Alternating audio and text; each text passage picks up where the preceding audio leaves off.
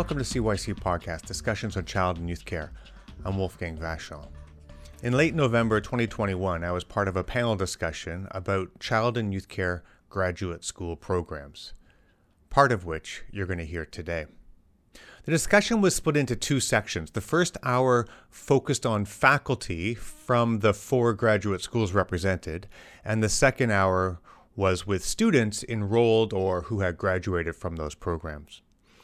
The faculty presenters were Natasha Blanchard-Cohen from Concordia University's Graduate Diploma in Youth Work, Graham Lafitte from the University of Strathclyde's MSc in Child and Youth Care Studies, Alison Gerlach from the University of Victoria's Master's and PhD programs in Child, Youth, Family, and Community Studies, and Julian Hasford from the university formerly known as Ryerson, presented on the university's master's degree in child and youth care. We only recorded the faculty presentations. This was done to allow student presenters to speak freely about their educational experiences, both good and not so great, although most spoke quite positively about their experiences.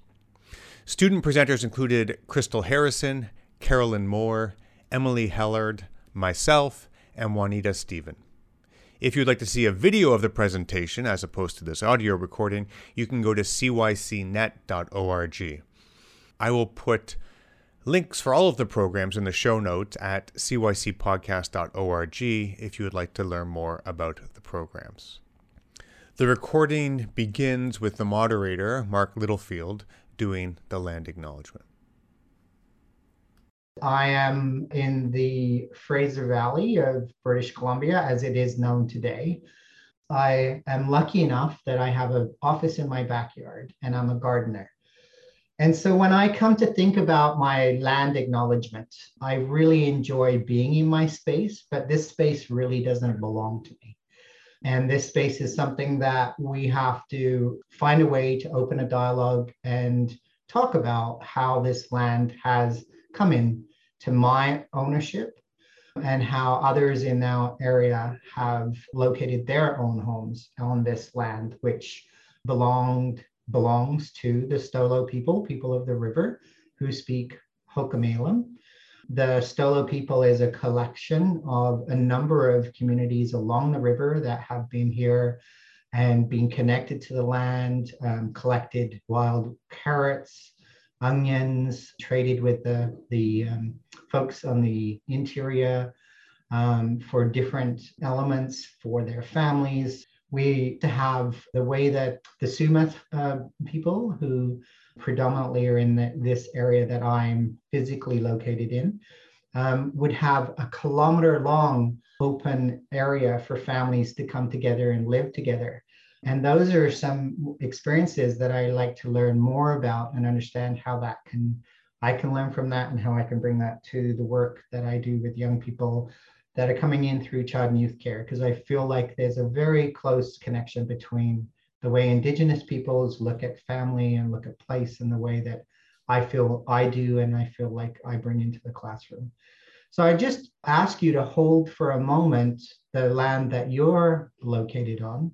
And just, if you could, for just 30 seconds, and just if you lower your gaze or close your eyes, and imagine when you're walking outside in a natural place, and hold that space and be thankful for those that looked after that place before we colonized this place that we call Turtle Island. And just hold that for a moment and wonder and be curious about how we build a way forward together that honors all of the peoples of Turtle Island and that negotiated space.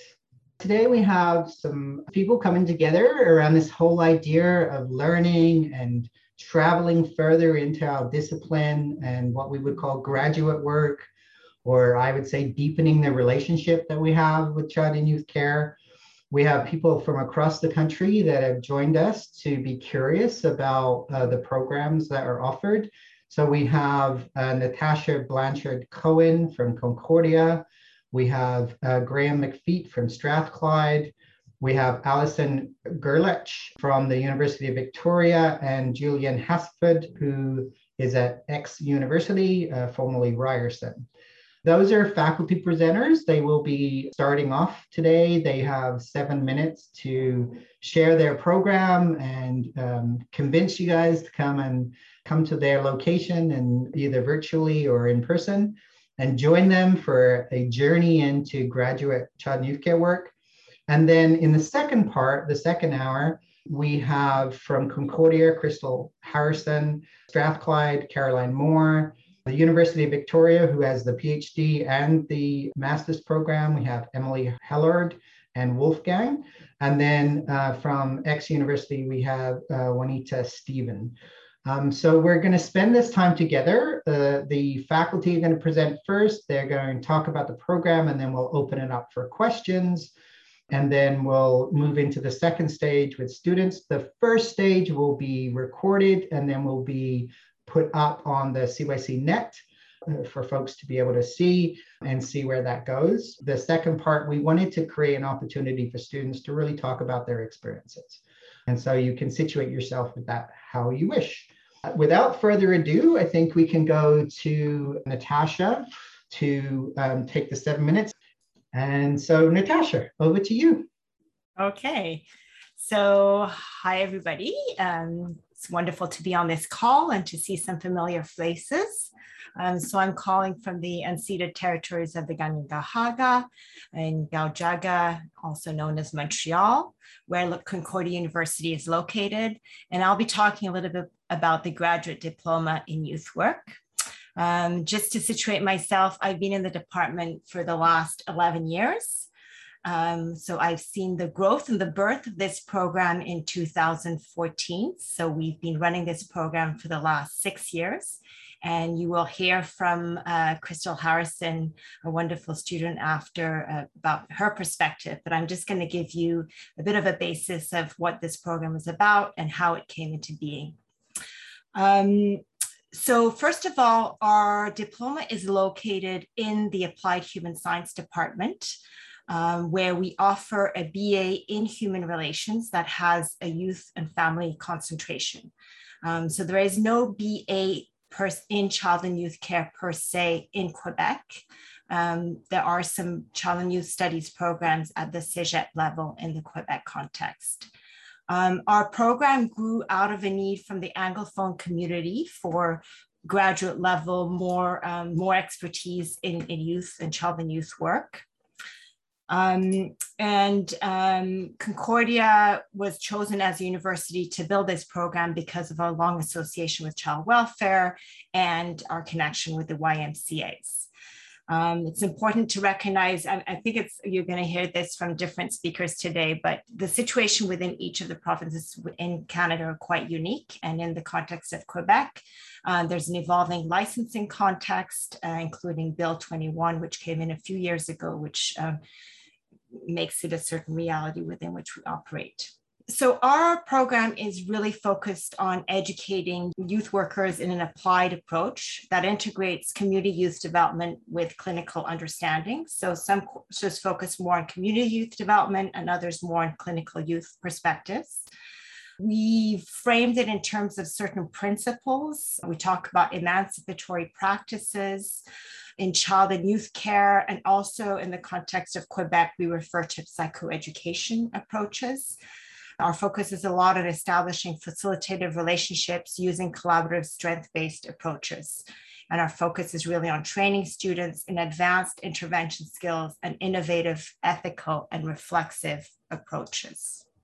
This program attracts both BA students who are just continuing from their undergraduate and leading to their diploma, but also people who have been in the frontline work for several years. So generally your cohort is mixed. There's people who've got a lot of experience in practice, and some are coming in more directly from the university.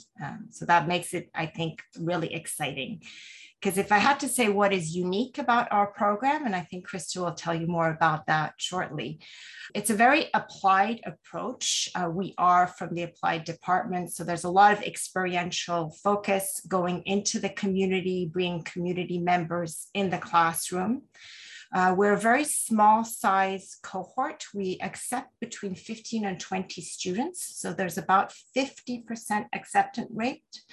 So you really, really get to know your peers. And I think that learning aspect is really critical. And I'm sure Crystal will talk about that later on.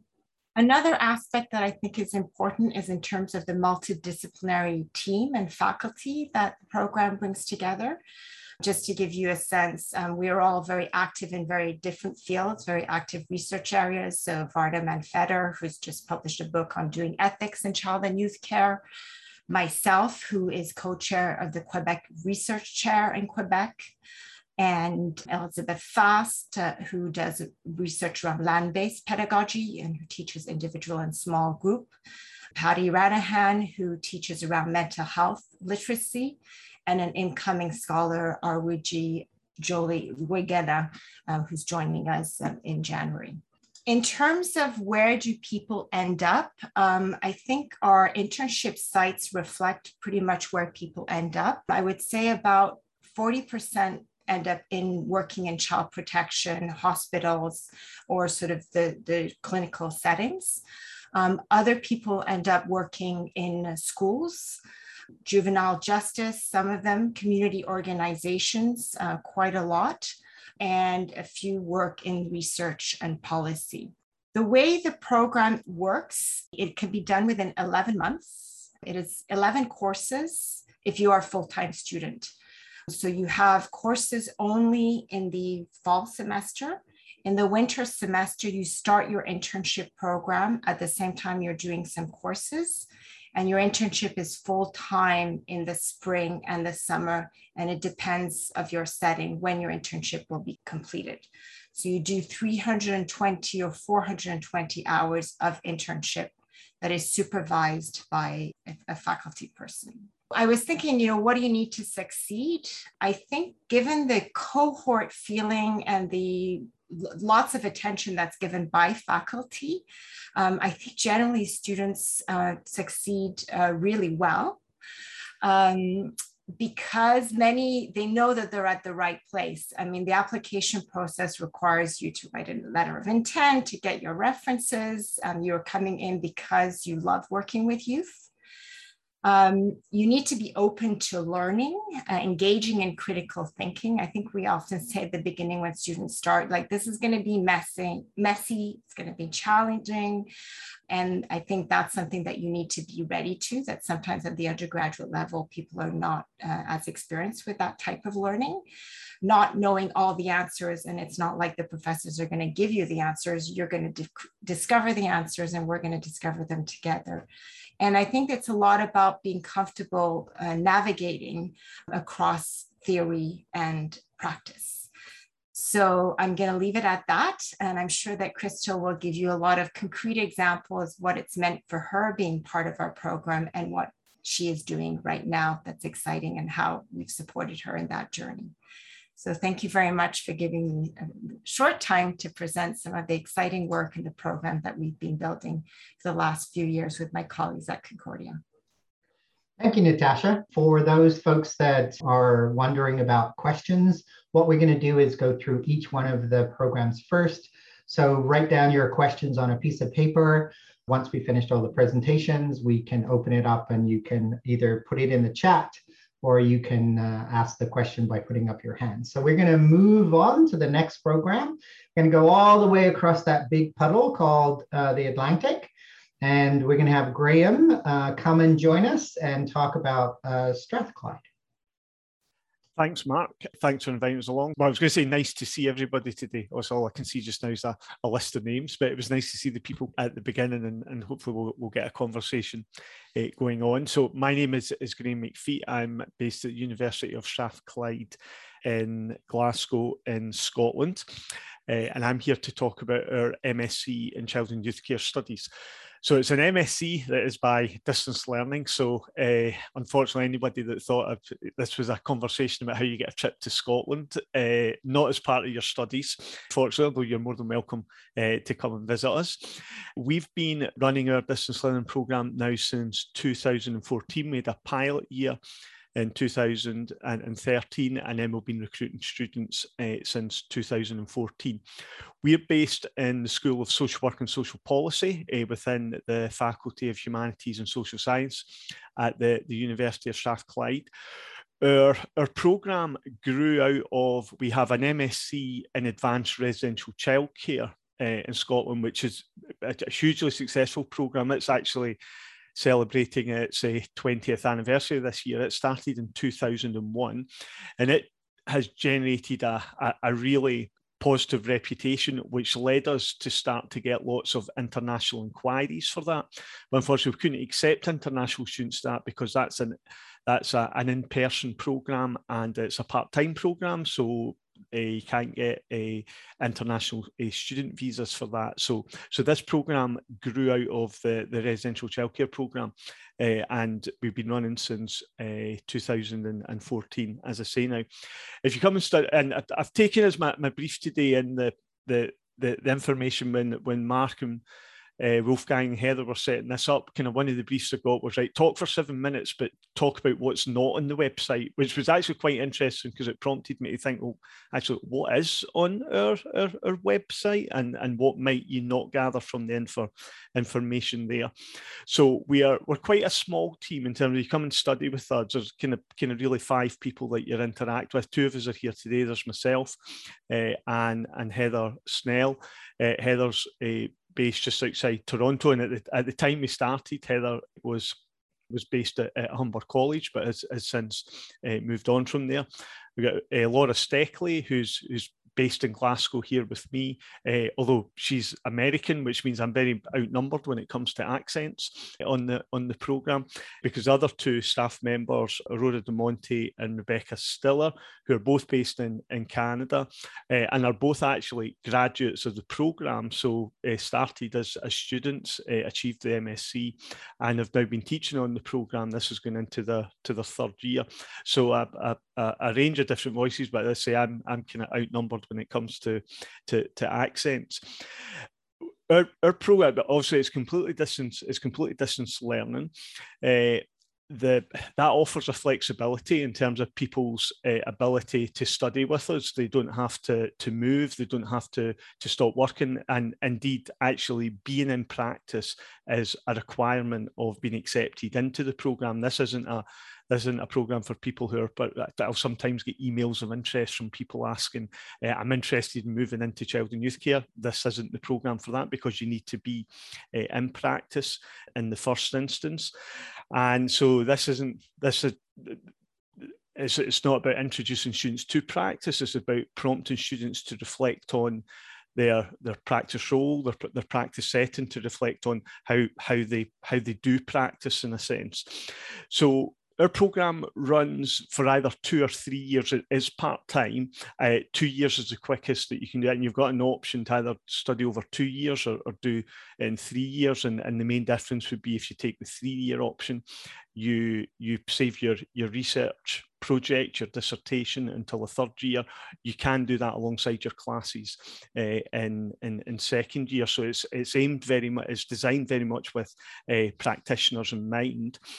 What I would say is that I think that the kind of one of the biggest strengths of our programme is the mix and diversity of students that we have. Because it's distance learning, we do literally recruit students from around the world. So when you join class for the weekly sessions, and so up until a couple of years ago, we were using Adobe Connect, where, like many parts of the world, we're now using Zoom, but it pretty much adds up to the same experience. And when you come along to those weekly live sessions, what you can expect to do is interact with students literally from around the globe. And just to give you a kind of sense of what that might look and feel like, Canada and the UK are far and away our 2 kind of biggest student populations. But since we've been running in 2014, with students from Ireland, Australia, New Zealand, Nigeria, Madagascar, Morocco, Greenland, Cyprus, South Africa, Singapore, Rwanda and Germany. And that's me just listing the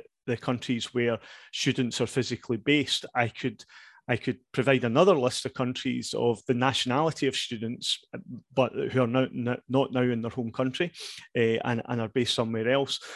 So I would say kind of one of the biggest strengths of the programme is allowing students who would ordinarily not have the chance to meet and interact, But to do that, to come together as an international learning community, thanks, Mark, over a 2 or 3 year period, meet regularly, interact with each other and learn from each other, swapping experiences, swapping different perspectives. And some of the most significant learning that happens on the programme is not necessarily from teacher to student, but is from student to student in terms of that international and diverse nature of the cohort.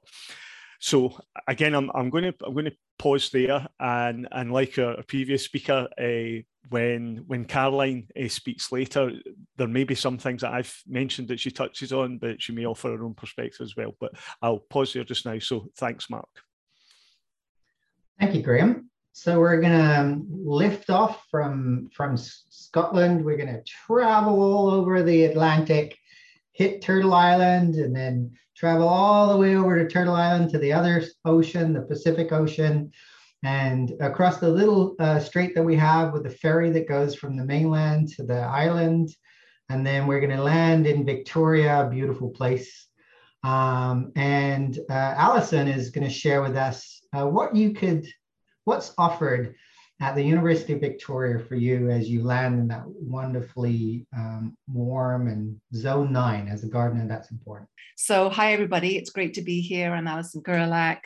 I am always humbled and privileged to work on Lekwungen lands and the lands of the Esquimalt and Saanich peoples who have been stewards for that land for thousands of years.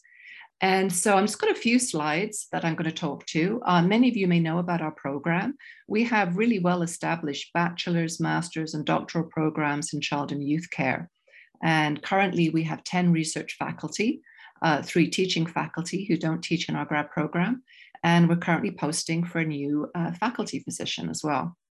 My presentation is going to be a little bit different because we've paused both of our graduate programs this academic year, and we are undergoing a substantial review and renewal of both of those programs.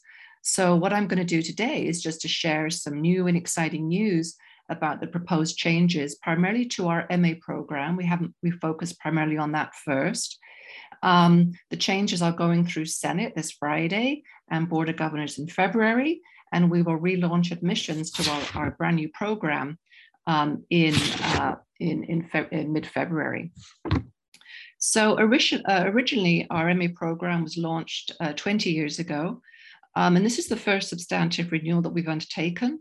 The changes are currently being presented to the Senate, as I mentioned, and the renewal really involved extensive faculty input, consultation over the course of several years, a 2018 external review, and extensive consultations last year with faculty, alumni, adjuncts, and students who've been working in the field for several years, graduates. One of the big changes to our program is that we're proposing to change the name of our program to our graduate program to Child, Youth, Family, and Community Studies. We feel this name more accurately reflects the scope of our program, the expertise of our faculty, and the type of research and practice undertaken by our students. It recognizes that our program situates the well-being of children and youth as being inextricable from their families and communities. And we also perceive the inclusion of families and communities in our program name as being more responsive to the needs of Indigenous students and aligned with our program renewal mandate that promotes the inclusion of BIPOC communities and the principles of the TRC and UVic's Indigenous Plan. Our planned MA program changes integrate school values with a commitment to addressing the most pressing issues, complex issues, increasingly complex it seems, facing children, youth, families, and communities today.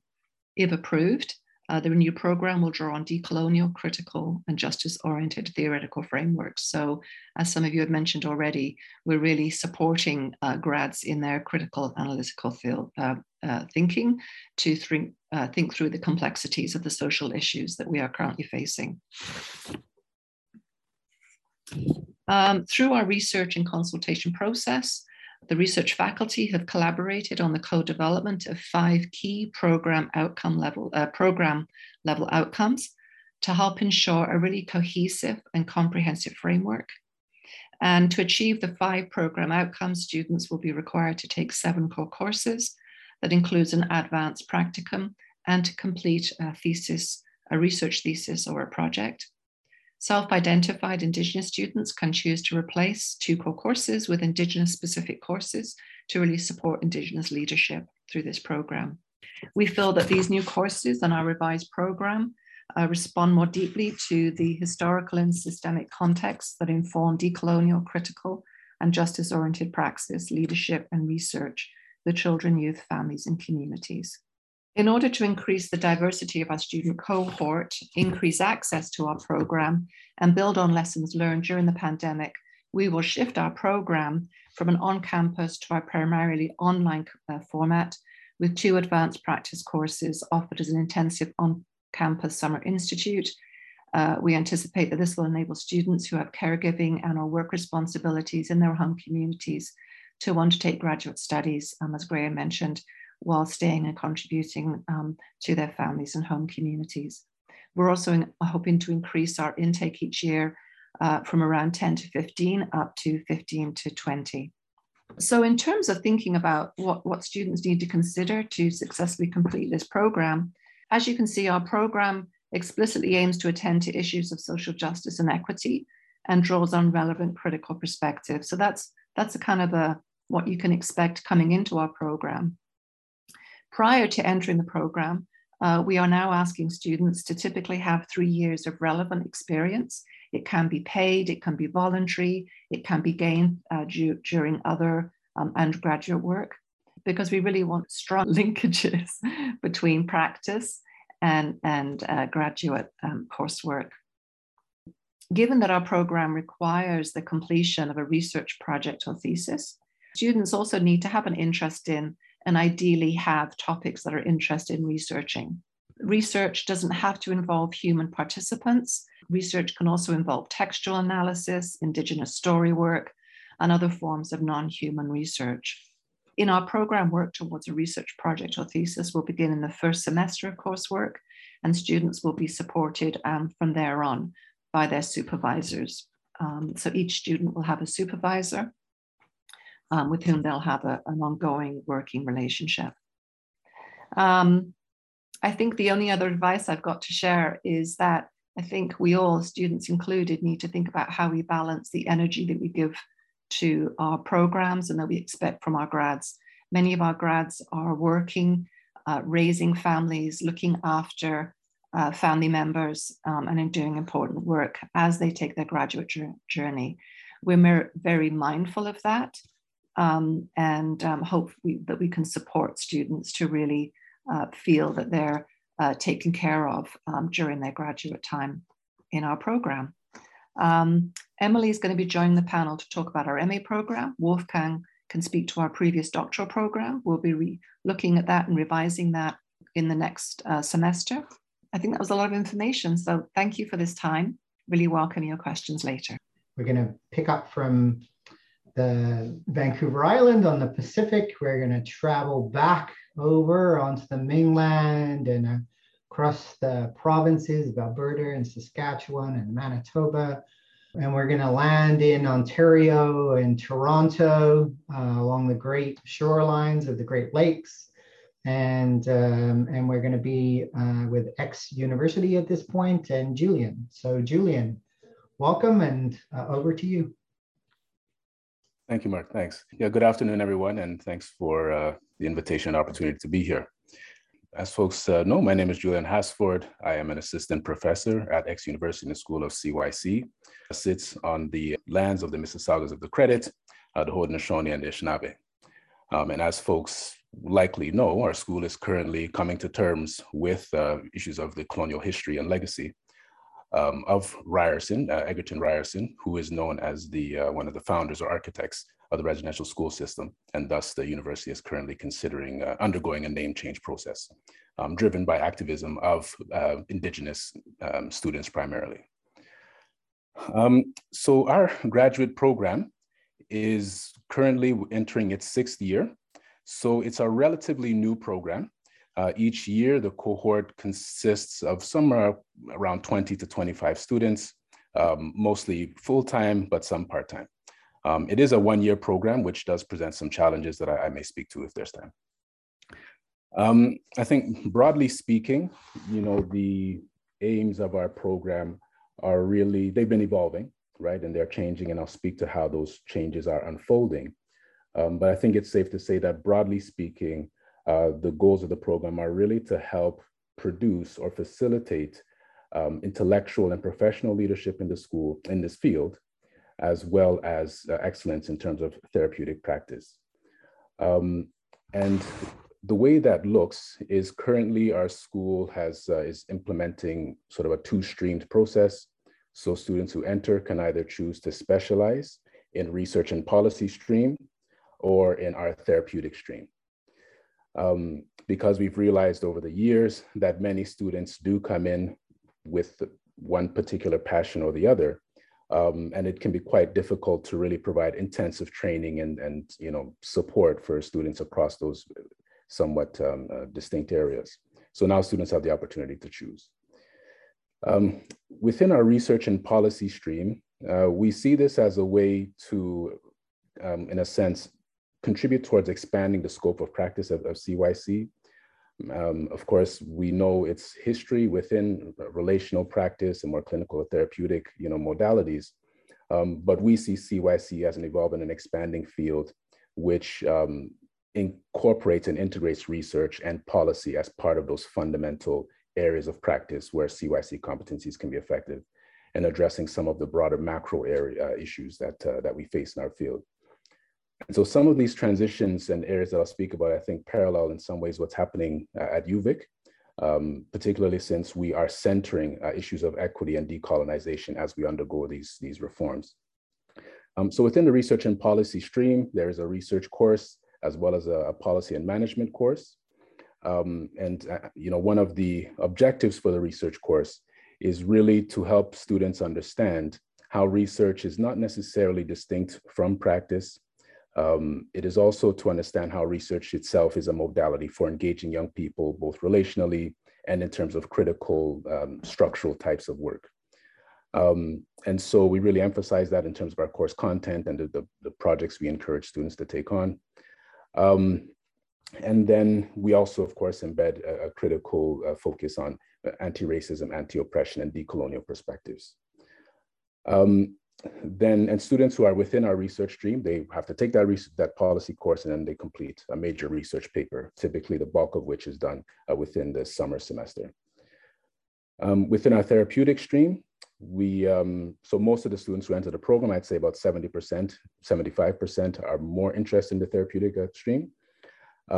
Students will take a number of therapeutic courses. This year, we are implementing for the first time a certificate in therapeutic practice, which consists of a series of 6 intensive workshops over the winter semester. And then students will complete a 450-hour placement. Those elements, the workshop plus the placement, as well as a practicum, a supervised practicum course, can help those students who are interested in becoming registered with our College of Social Service Workers. Those hours can be used towards their registration. So within Ontario, as many other provinces, CYC is not a self-regulated profession, but we've had some negotiations with the College of Social Service Workers, which is creating some kind of mechanism for students to get their hours and their expertise recognized for potential registration within a youth work or a child and youth work kind of specialization. So those are the 2 main streams in our graduate program. And as I mentioned again, so our school is really prioritizing issues of equity and critical practice and anti-oppressive practice within CYC, with a specific focus on issues of anti-Black racism and decolonization and indigeneity. We also have some strength around issues of gender and sexuality. And, in particular, around the issue of anti-Black racism, we are currently launching a very intensive curriculum review and reform process. This is being done in partnership with the Child and Youth Care Alliance for Race Equity. Juanita Stephen, who's one of our graduates, is leading that. She was the founder of the CARE Network. And we are doing an intensive curriculum review of our undergraduate and graduate programs around the issue of anti-Black racism. which seeks to identify how anti-Black racism is being taught or isn't being taught within the program. What are some of the competencies, strengths, and gaps in terms of our instruction, both amongst full-time faculty and contract lecturers with respect to teaching around ABR, as well as understanding students' experiences of learning about ABR. So I think one of the strengths of our program for students who might be interested in pursuing it as it's evolving will be around looking specifically at issues of equity and ABR. We have a number of faculty members, 4 of our 10 faculty members are Black, and all of whom have very strong research and teaching programs around anti-Black racism, as well as 2 Indigenous faculty who specialize around decolonization and indigenization. And we are continuing to be intentional through our ongoing hiring process to build our capacity for training students within those contexts. One of the questions that we might be curious about is, as programs, there's an intention on offering students an opportunity for growth and development. So at the end of your program, what would you hope that a student would be saying or have experienced in your program? What would be the difference for them? Where would they be at the end of your program? I'm happy to offer a first answer, Mark, if that's okay. I would hope that at the end of our program that the students have felt challenged and view themselves and their practice role differently to how they did previously.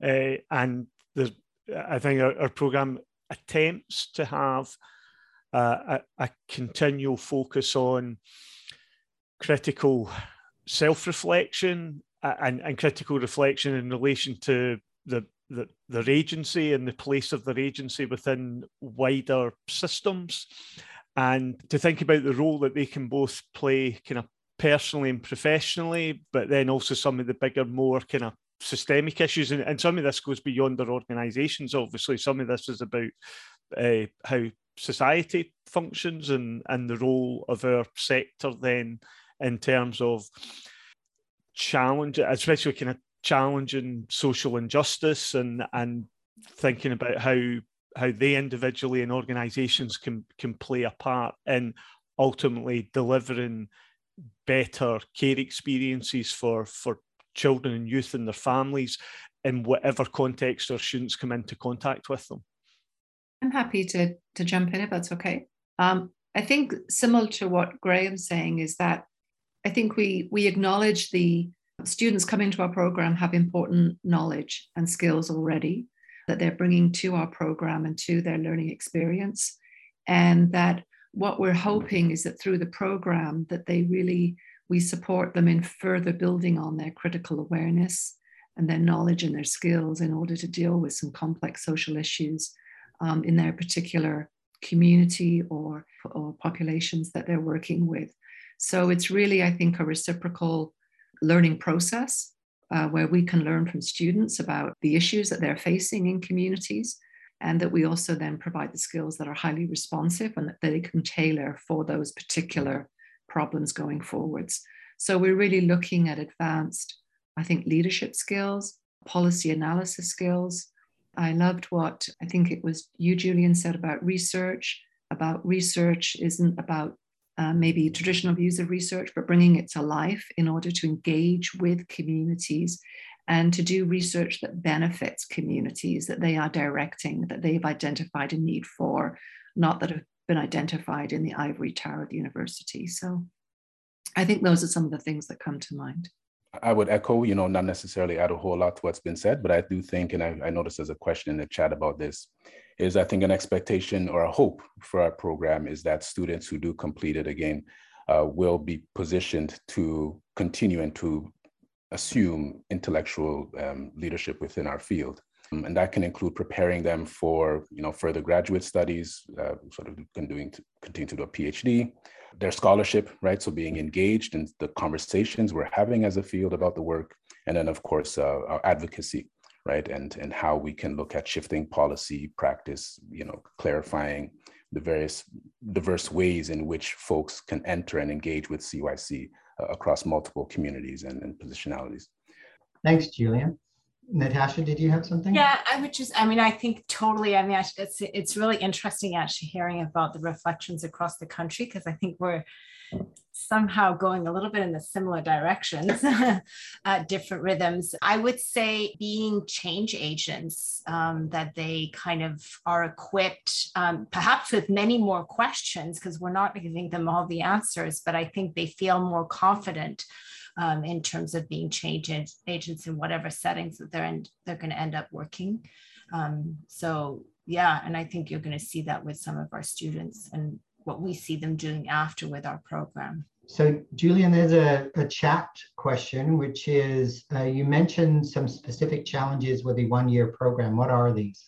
Because it's a one-year program, it's fairly intense. I'm not certain exactly how the course load directly compares, say, to other programs. But I do know that students who are full-time within our program, many of whom are also working and who are mature students and have families and so forth, do find that the demands can be quite intense. And so, the reading levels are quite, challenging. The nature of the assignments, the placements, the expectations for various placements can also be quite intensive. And that's also part of the reason why we created these two streams, in addition to address those really intensive demands. Part of the challenge as well is often when you're doing a 2-year master's, it really gives you an opportunity to take time to develop certain foundational skills for graduate level study. As folks may know, when you're doing graduate studies, we are reading and thinking in a different way. Engaging critically with material from a more theoretical type of lens. And there's a certain degree of sort of scholarly literacy that is expected, or that would be, hoped to be nurtured over time. Often in many graduate programs, you have 2 years to sort of take that on and ease into it, whereas we try to engage with this within a 1-year time frame, which can be quite challenging for folks, especially those who've been out of post-secondary school for a period of time and are just returning to school. It can be quite hard to play catch up.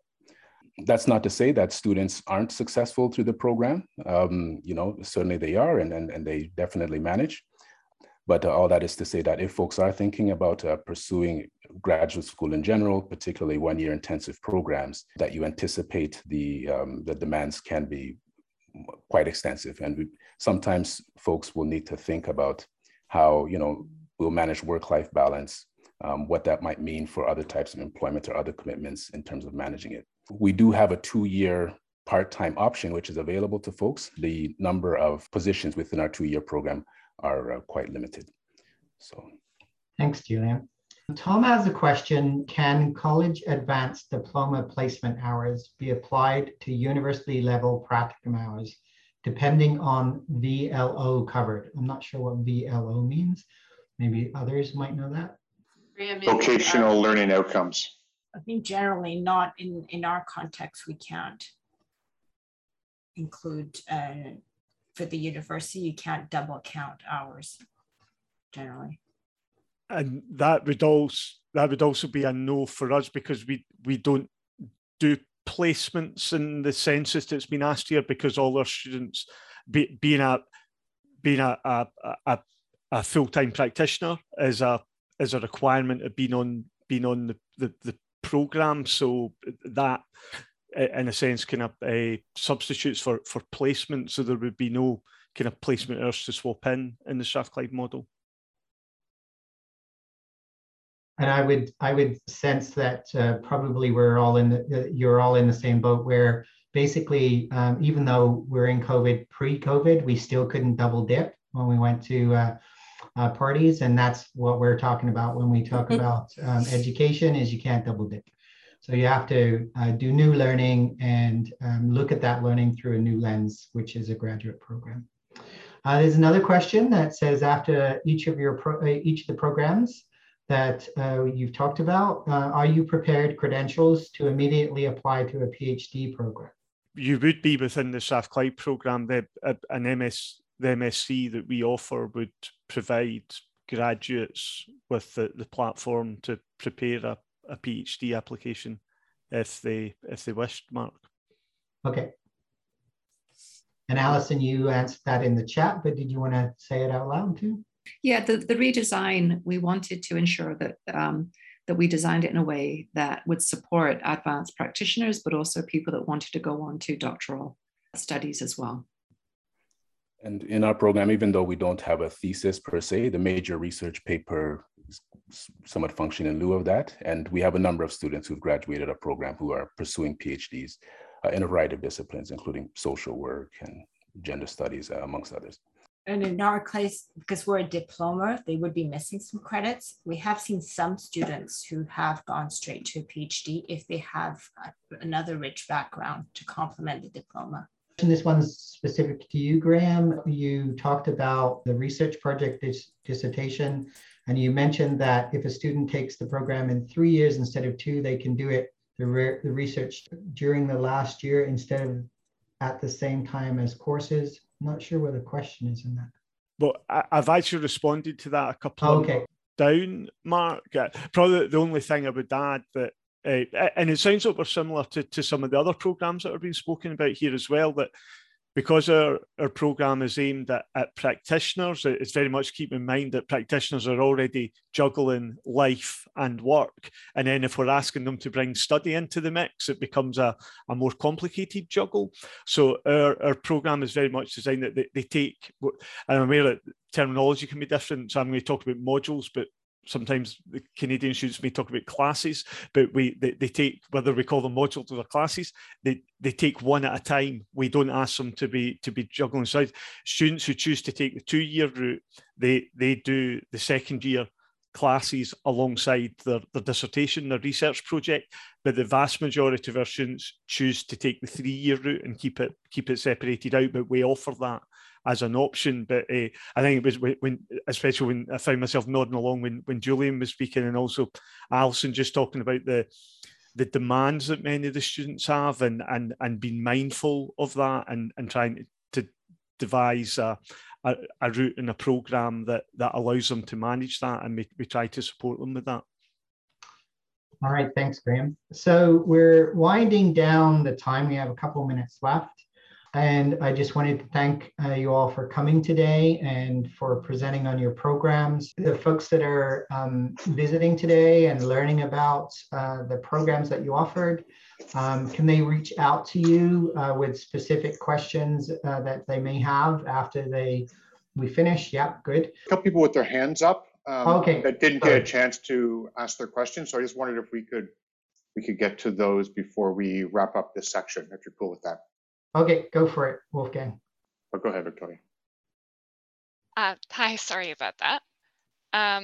Yeah, I just wanted to know, this is kind of for all of you guys, because I know that there's a lot of growth and adaptation recently within these programs. And I was wondering like how you kind of envision the future of child and youth care within graduate studies or beyond that.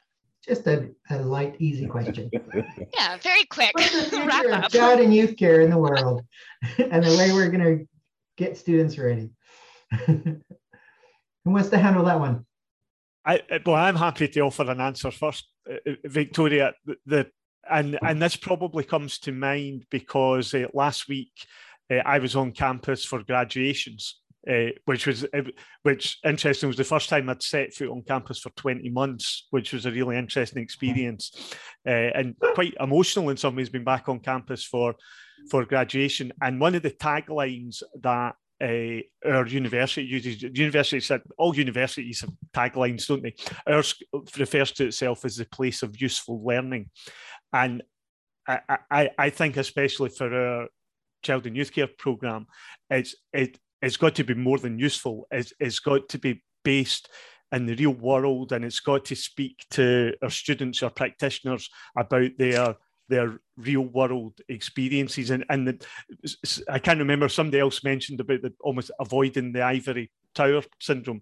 And the minute I think child and youth care education becomes divorced from the reality of practice, becomes divorced from the reality of the lived experience of kind of children and families and communities that we're trying to support, then it does beg the question, what is the point of child and youth care education? So I think for me, our future has got to make sure that we continue to be absolutely useful and relevant to practitioners and the families and communities that they're working with.